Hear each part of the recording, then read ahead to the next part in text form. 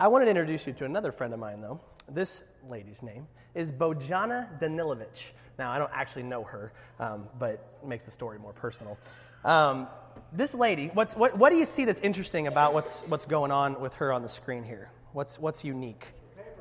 Yeah, very good, very good.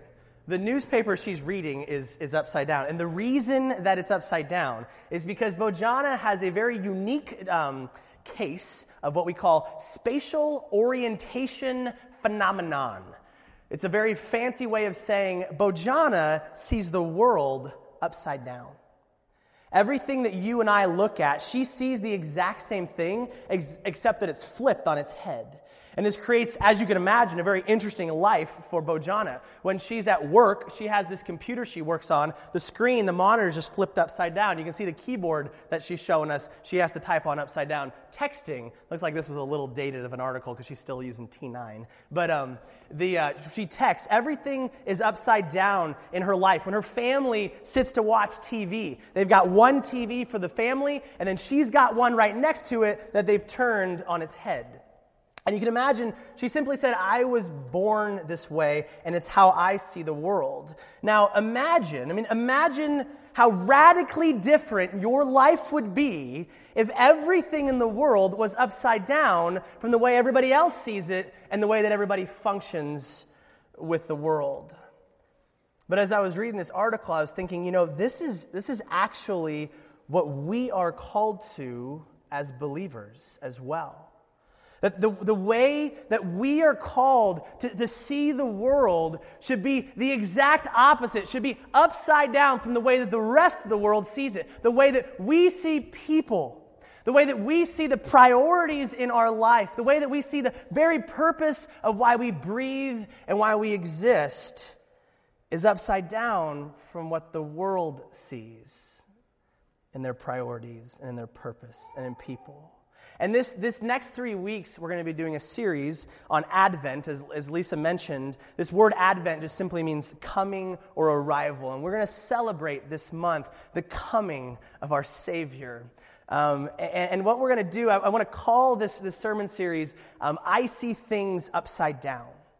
Because I believe that the vision we're called to have in this world is the opposite of the world. The world's economics are the opposite of kingdom economics. The last will be first. The least will be the greatest. And we're going to see, as Lisa mentions, we get into this Christmas story. It is not what you or I would ever have written or how we would have dreamed it to be.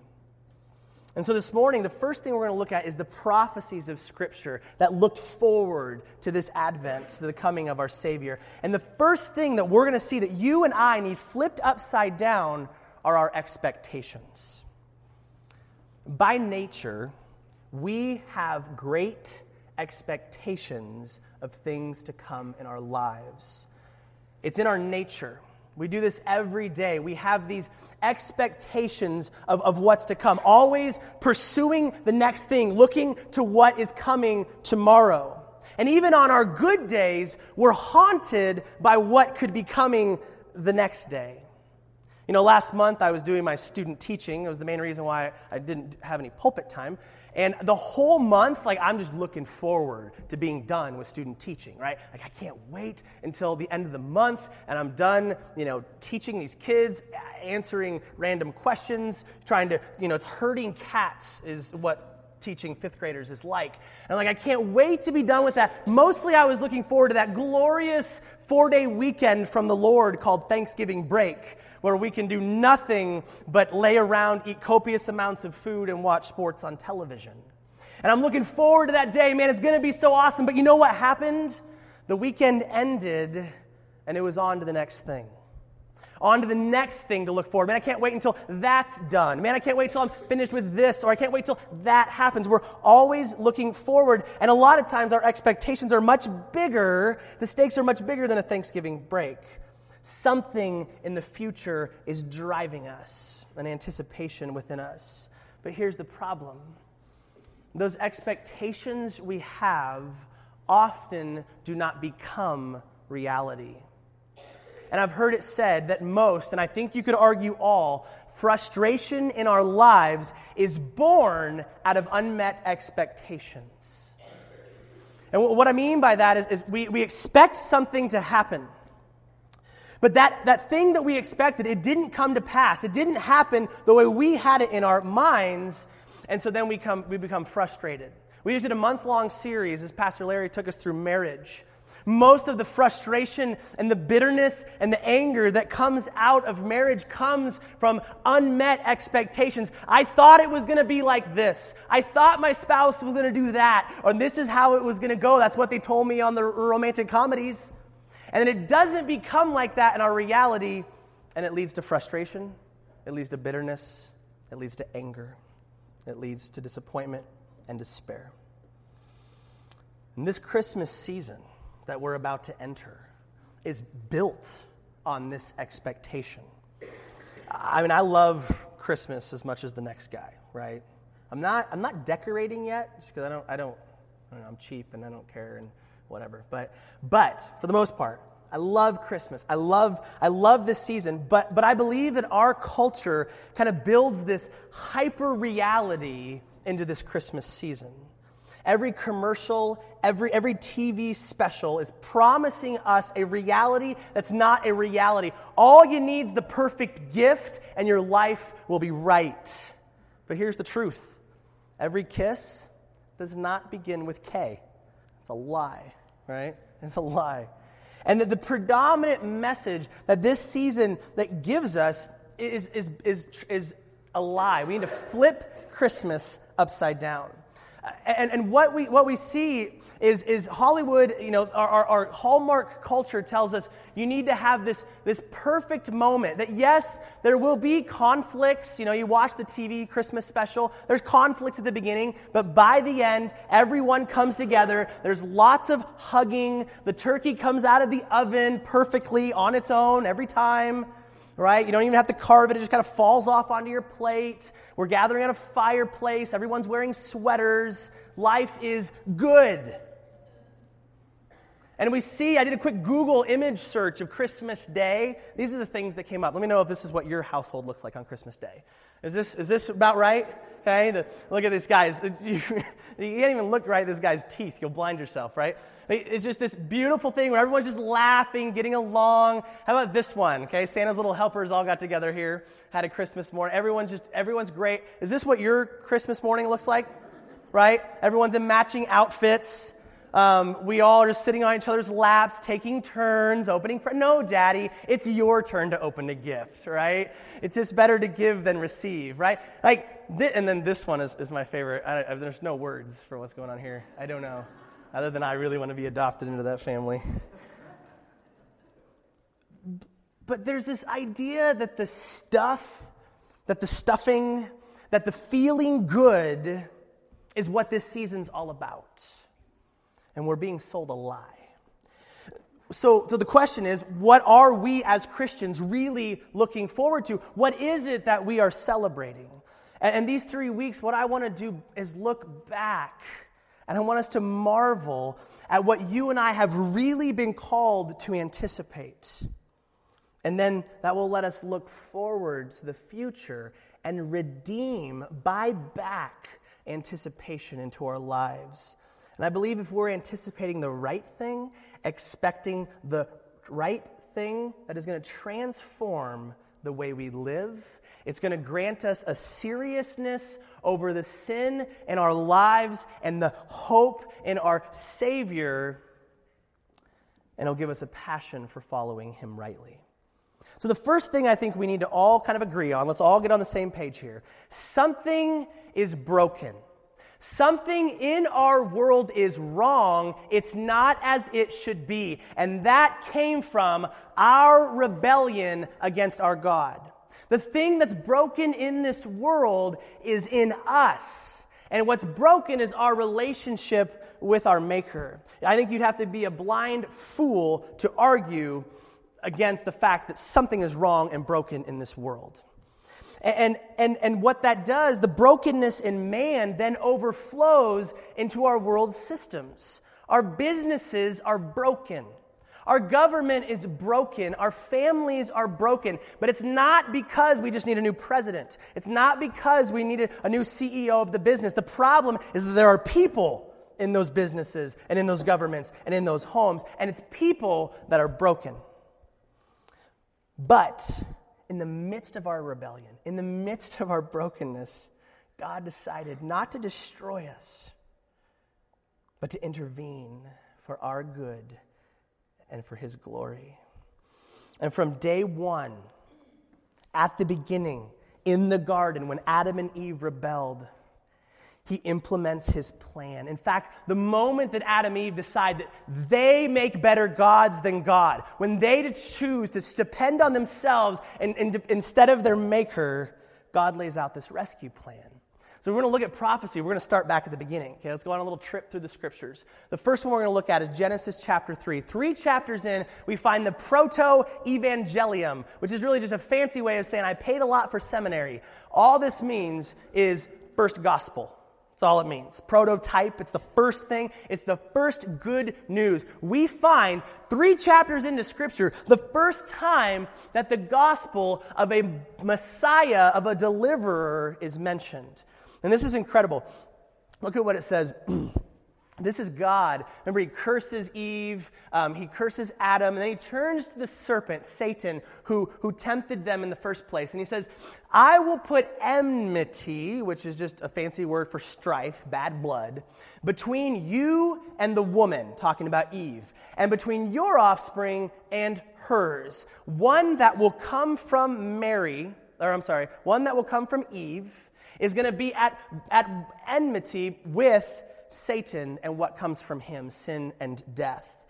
He, this one that comes from the woman, will crush your, Satan's head, and you, Satan, will strike his heel.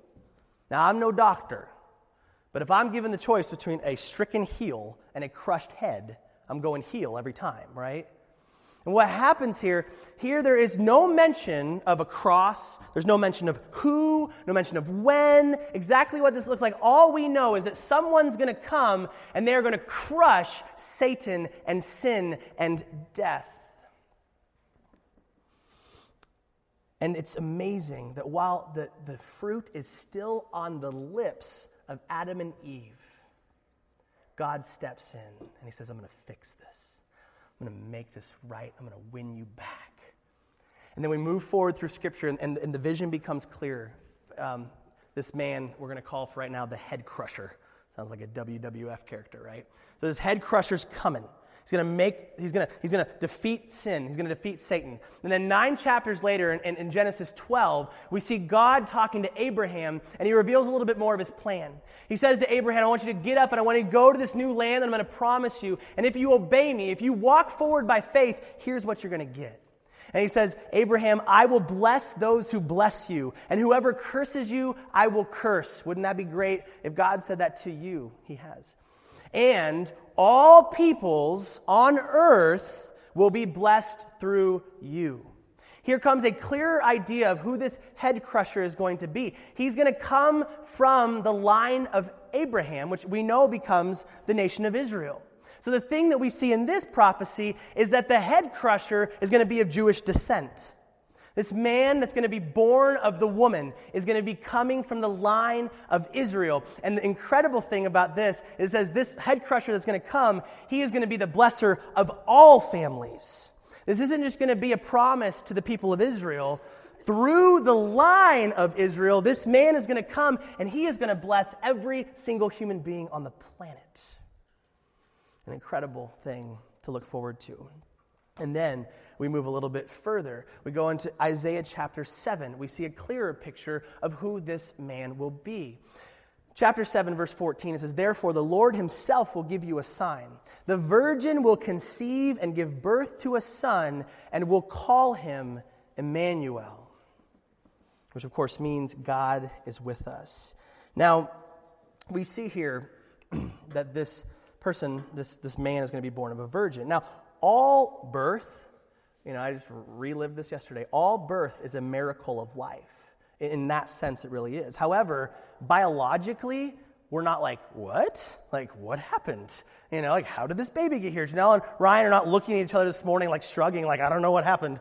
I have no idea. Just this baby just showed up. I don't know what the process was. And someday they're going to bounce that little baby on their knee and tell them, this is how you came into the world. They'll probably spare some of the details until the baby's older.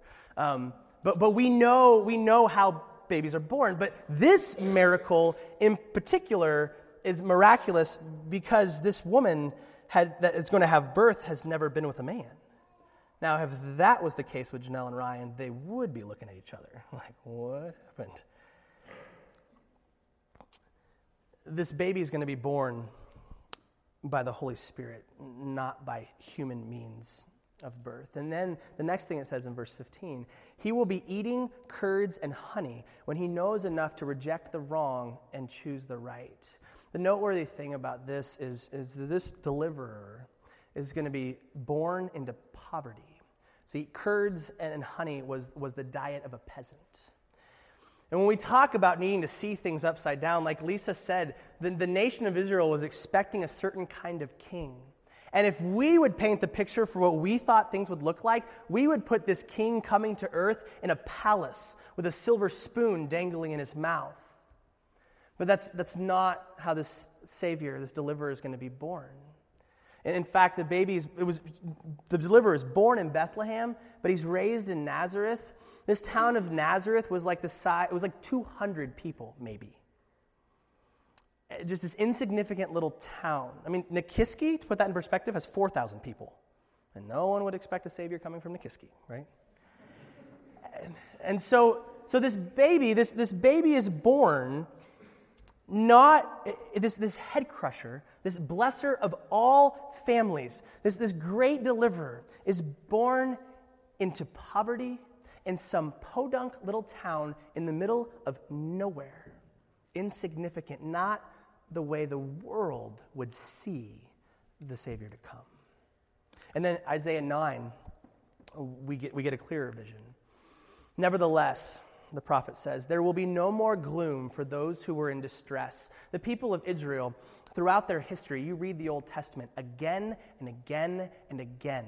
They have enemies from without that are tormenting, that are pillaging, that are capturing them and taking them into other lands that came from their own sin. That's why they experienced that. But this is a nation that knows oppression.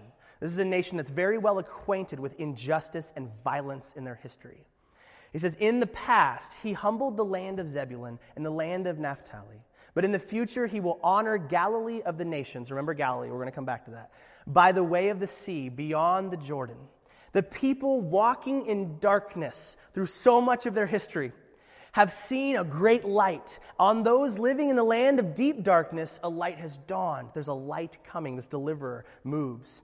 You have enlarged the nation and increased their joy. They rejoice before you as people rejoice at the harvest, as warriors rejoice when dividing the plunder. For as in the day of Midian's defeat, you have shattered the yoke that burdens them, the bar across their shoulders, the rod of the oppressor. He says this deliverer is going to come and he's going to lift this oppression that these people have been experiencing for hundreds of years. Every warrior's boot used in battle and every garment rolled in blood will be destined for burning, will be fuel for the fire. This deliverer is going to take names. Then this is the part that we're more familiar with. For to us a child is born, to us a son is given, and the government will be on his shoulders, and he will be called Wonderful Counselor, Mighty God, Everlasting Father, Prince of Peace.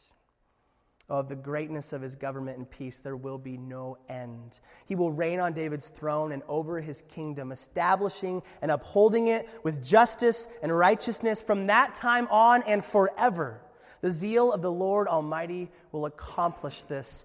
This people had this great anticipation of this king that was going to come and was going to stop all of the oppression. No longer are nations going to come and plunder us. They're not going to drive us out of our country anymore. We're going to have a king that's supplanted forever, who is going to bring peace on earth. We will never experience war. We will never experience injustice. We will never experience oppression again. That's their expectation. And what's incredible here, one of the first times in prophetic history, we see that this is not just a mere man coming to take David's throne and drive out Rome. He says he will be called Mighty God. The one that's going to come and deliver them is going to be God himself. God with us. The one that will crush the enemy's head and bless all families on earth is going to be God in the flesh. And I told you we were going to remember Galilee. Jesus predominantly ministered in the area of Galilee. It's this area here at the northern part of Israel. What's unique about Galilee, it has a very violent, bloody history. When armies would invade, they'd come from the top, and they'd come from the north into Israel to go to war. And so the first place they're going through, it was hemmed in by the hills, mountain hills on one side and the sea on the other side. So they had to come right through this one narrow area.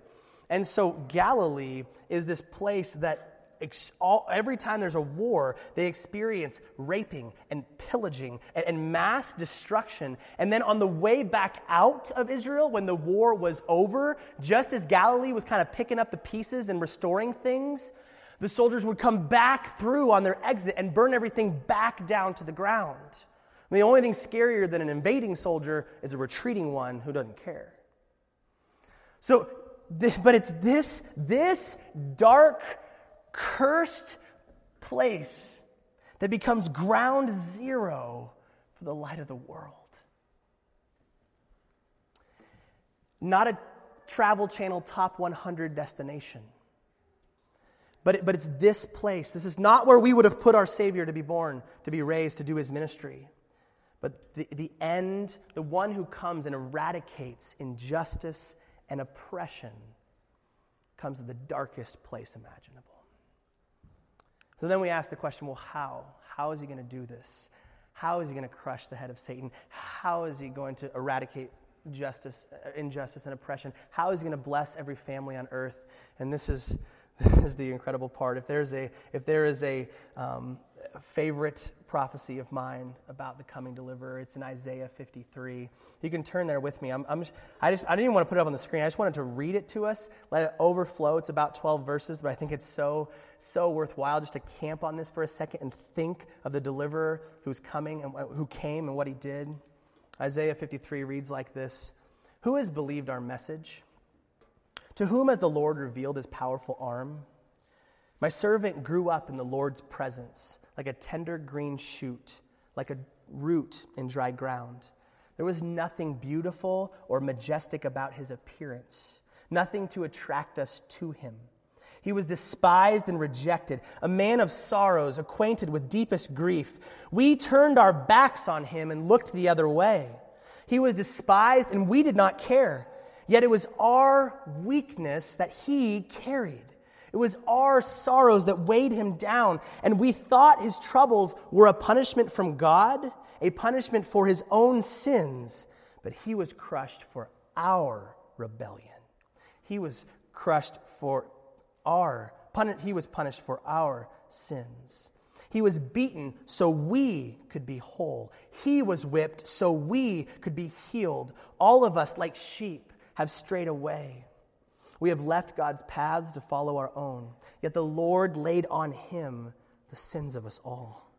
He was oppressed and treated harshly, yet he never said a word. He was like a lamb led to the slaughter, and as a sheep silent before the shearers, he did not open his mouth. Unjustly condemned, he was led away. No one cared that he died without descendants, that his life was cut short in midstream. But he was struck down for the rebellion of my people. He had done no wrong and had never deceived anyone, but he was buried like a criminal. He was put in a rich man's grave. But it was the Lord's good plan to crush him and cause him grief. Yet, when his life is made an offering for sin, he will have many descendants. You're looking at some of those this morning. He will enjoy a long life, and the Lord's good plan will prosper in his hands.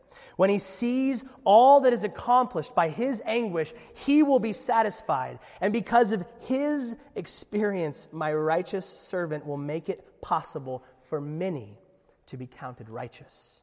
For he will bear all their sins. I will give him the honors of a victorious soldier because he exposed himself to death. He was counted among the rebels. He bore the sins of many and interceded for rebels. See, the nation of Israel had an expectation. They said, we can't wait for this king to come and drive them out. I'm sick of the Babylonians. I'm sick of the Assyrians. I'm sick of the Romans. I'm sick of the Greeks. But what they didn't realize, what their expectation, where it became unmet, was that when this deliverer came, the first thing that needed to be eradicated was not the Romans. Because what did we say that was broken? It's the human heart. And the Savior came and said, yes, I'm going to free you. Yes, I'm going to remove injustice and oppression, but it starts with you. It's a hard restart in the soul of man. And that is not what they expected, and that is not what the people wanted to hear, and that's not what you and I want to hear today. The problem is us. But he came not with a sword, but he came bearing a cross. And he humbled himself, and he put on our flesh, walked our paths, paid for our sins to make the many righteous with his righteousness, not a righteousness of our own. And then the final prophecy I want us to look at is in Matthew chapter 1. If you think this doesn't get much more clear than this. The angel speaking to Joseph says, she, Mary, will give birth to a son, and you are to give him the name Jesus, because he will save his people from their sins. Now, spoiler alert. I know you didn't see this coming. I know you're surprised this morning, but that Savior, that head crusher, that blesser of all families, that eradicator of all oppression and injustice is Jesus. I know. We're okay. But our right expectation, our redeemed anticipation is the hope of Jesus. And I want you to hear me on this. You and I can never accomplish what Jesus did for us. You see, one of the central things that we need to see upside down is that our hope cannot be in ourselves. It must be in our Savior. My favorite hymn says, my hope is built on nothing less than Jesus' blood and his righteousness. Because here's the problem. The things that Jesus can do, that Jesus has done, you and I can't do it. Like, we cannot crush the head of Satan. I don't care how much CrossFit you've been doing lately. I don't care how well you've been eating. You're vegan, whatever. It doesn't matter. I don't care how much you've been working out, how big your biceps are. We're not beating Satan. We cannot defeat sin. We cannot defeat death. There's only one man that can and one man that has. We can't bless every family on earth. We can't even bless our own families. Right? I mean, you can love somebody by the grace of God, but we can't transform somebody's heart. As parents, we can provide shelter and food and clothing for our children. We can get moral behavior out of them. But we cannot change their hearts. We cannot shape their eternal destiny. Because the reality is, moral children with clean rooms will not enter the kingdom of heaven. Only ones with changed hearts, only ones with circumcised spirits will enter the kingdom of heaven. And there's only one who can change the heart of man. And finally, we can't eradicate injustice and oppression. You look around at what's happened these past weeks and months with ISIS and the terrorism that surrounds us. Anyone in this room, none of us can stand up and stop that by ourselves. We do not have the power. And every time even if we could stop the evil in this world, another one pops up. There's Nazi Germany, and then there's the Axis powers. And then there's Korea, and then there's Vietnam, and then there's the Middle East, then there's the Taliban, then there's ISIS, and it continues, and it continues, and it continues. You and I are not ushering peace onto this earth. The only legitimate peace that can come is through a heart transformation. And that can only be done by our Savior. What we can't do, Jesus can do, and Jesus did. But here's the problem. When we see and we look at this and we see that we can't beat sin in our lives, when we can't stop injustice, when we can't bless all peoples on earth, then what we do is we start looking forward to the next thing. We start chasing that carrot in front of us, thinking that that is what's going to save us. That is what's going to satisfy us. I mean, you look back at your life and you think, man, it was always the next thing. Like, I just can't wait to get into high school.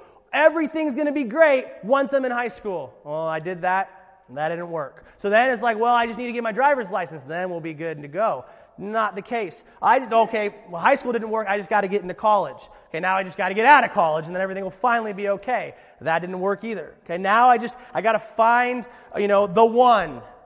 Then I got to marry him. And okay, well, that didn't work. Well, then I got to get a job. Okay, it's a decent job, but I can't wait to have some kids in my life. Then things will be right. Still doesn't satisfy. Now I just need a promotion in my job so that I can afford these kids and my wife. That doesn't work. Well, now I can't wait until retirement. Then everything's going to be fine. And I can go to Florida and golf. Still doesn't satisfy. Punting down the road of life, finding that nothing here will satisfy us. Always chasing that glittery, sparkly thing in front of us. The problem is, this carrot that's dangling, we're running on a treadmill. And we never get closer. And even if we could reach out and grab that carrot, it wouldn't give us what we're hoping it would give us. Always on to the next thing. But the truth is, as we see in Scripture, it is only beyond the sun, not anything that lies here underneath of it, that we are going to find the solution to the broken human heart. What we need is the head crusher, the one who's blessed all families, the Prince of Peace. Because you and I, we are our own worst enemy. It's not the government. It's not our neighbor. It's not the dude that cut you off on the way to church on K Beach Road. Okay? It's us. But what happens is we don't recognize that. We blame everybody else, and then we think that we can be our own savior. But the truth is, we make terrible saviors. We cannot unshackle ourselves from the sin that so easily dominates us. And if we're honest, many of us right now, we find ourselves enslaved to a specific sin in our lives. And oftentimes what happens is we have these two different lives going on. We have this one where we come to church, we're smiling, singing songs, we love the preaching, everything's good, everything's great. But then there's this whole other part of us that only one or two people know about, if anybody knows about it all. And that's the part that is being actively owned and dominated by sin. And I know this because I've been there. And then what happens is we buy into this ridiculous lie that we're controlling it. That we can just stop whenever we want. That we know there's this line that we can't cross, but we haven't crossed it yet. Don't worry, it's not that bad. I could back out of this whenever I wanted to. Everything's under control. But I ask you the question, how long have you been trying to stop? A year or two? A decade or two or more? Brother, sister, we're not in control. We're being controlled. We are being driven by that sin. And only this Savior, this one who was prophesied to come, can set us free from the hooks of sin that find themselves so deeply implanted into our lives. So here's what we need to do. I picture this season of Christmas. I was telling John this morning, it's like this, we're in fast forward mode in this holiday season.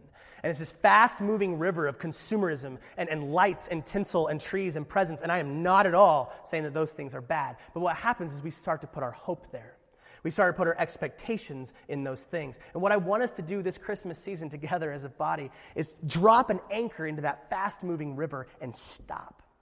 And I want us to look back and marvel and see that what God promised us, He has fulfilled in the person and work of Jesus. We have that hope today. We have that freedom from sin today. We need to fix our eyes on Him and redeem that anticipation and see things right side up. See, this whole season, like we said, it's built around this expectation. We're just asking the question, how long until Christmas morning, right? Like, I remember being the kid, and some of this still lingers. Like, you're just counting down the days. We had a little bear that you'd move on the pin, and he gets closer to the living room where Christmas is, and we're just losing our minds. Like, the presents. Once you saw some presents under this tree, game over, right? Like, what is that? We're shaking it. Like, can we figure out what it is? And you can't wait, and you're so pumped up. And then Christmas morning, there they all are. You're set free to open them. You're ripping open the boxes. There's just piles of paper and bows and cardboard. And you open up all the little toys and trinkets, and it's this great time. Then you kind of look around and you go, is that it? Like, is there a more depressing day than December 26th? Like, it's all over, and you're like, okay, well, on the next thing. Like, those toys and trinkets, they'll make us happy for an hour or two.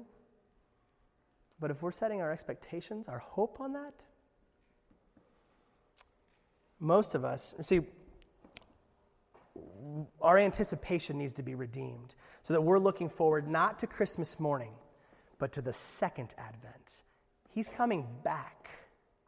But this time, he's not coming as a baby in swaddling clothes to start the kingdom. He's going to come back as a savior, as a king with a sword to consummate the kingdom. And it's not going to be shepherds on a hillside this time in frankincense and gold and myrrh. It says that the sky is going to crack open, and he's going to come down, and he's going to judge the living and the dead. And those that are found not in Christ, it says that they are asking, begging for the mountains to fall on top of them. Imagine being in a scenario where a mountain falling on you is the better option. Most of us, we don't have our day-to-day anticipation set on that moment, and so we lead these silly lives. We're just chasing the wind. And if we really believed, I'm preaching this to myself first and foremost, if I really believed Jesus could come back at any moment, that his return was just as certain as when he came the first time, I think it would radically change the way I live. I think my heart would be more dialed into the things that really matter for eternity. I think I would find the temporary things in my life would have less of a hold on me. And I think I'd find more strength in him to find freedom from sin and the power to love. So let's look back and marvel. Let's set our faces forward in hope and anticipate not December 25th, but that day that no man knows, but that every man will experience when he comes back to claim his bride. Every knee will bow. But will we be the ones that love is returning? Let's pray. Father, it's so easy to get caught up in what the world is doing and put our hope and our expectations in what the world is putting its hope and expectations into. So, Father, I pray this Christmas season that you would redeem our anticipation, redeem our anticipation and our expectation of what is to come. And the only thing that we would find worth celebrating ultimately is the coming of your Son. That he came and he crushed the head of Satan, that he came to bless all families on earth, that he so loved the world that he died so that none would perish, but that all would be given the opportunity for eternal life, that he's come to eradicate oppression and violence. That day is not today, but there is a day coming when every wrong will be righted. When he will come back, he says, vengeance is mine. We look forward to that day, God, because we know on that day we need not fear. We need not pray for the mountains to fall upon us because we belong to you. If there are those in this room that don't have that hope, Father, I pray that they would dial in their hearts to the Prince of Peace and know that he is the only hope. We make terrible saviors of our own, but there is one who came and bore our sins, took our place, is our hope. May we put our hope and trust in him. And Father, we pray that as we walk forward into this season, that we can enjoy it, that we can jam out on the iPod with all the Christmas songs and buy each other gifts and have this marvelous time of family and fun and fellowship.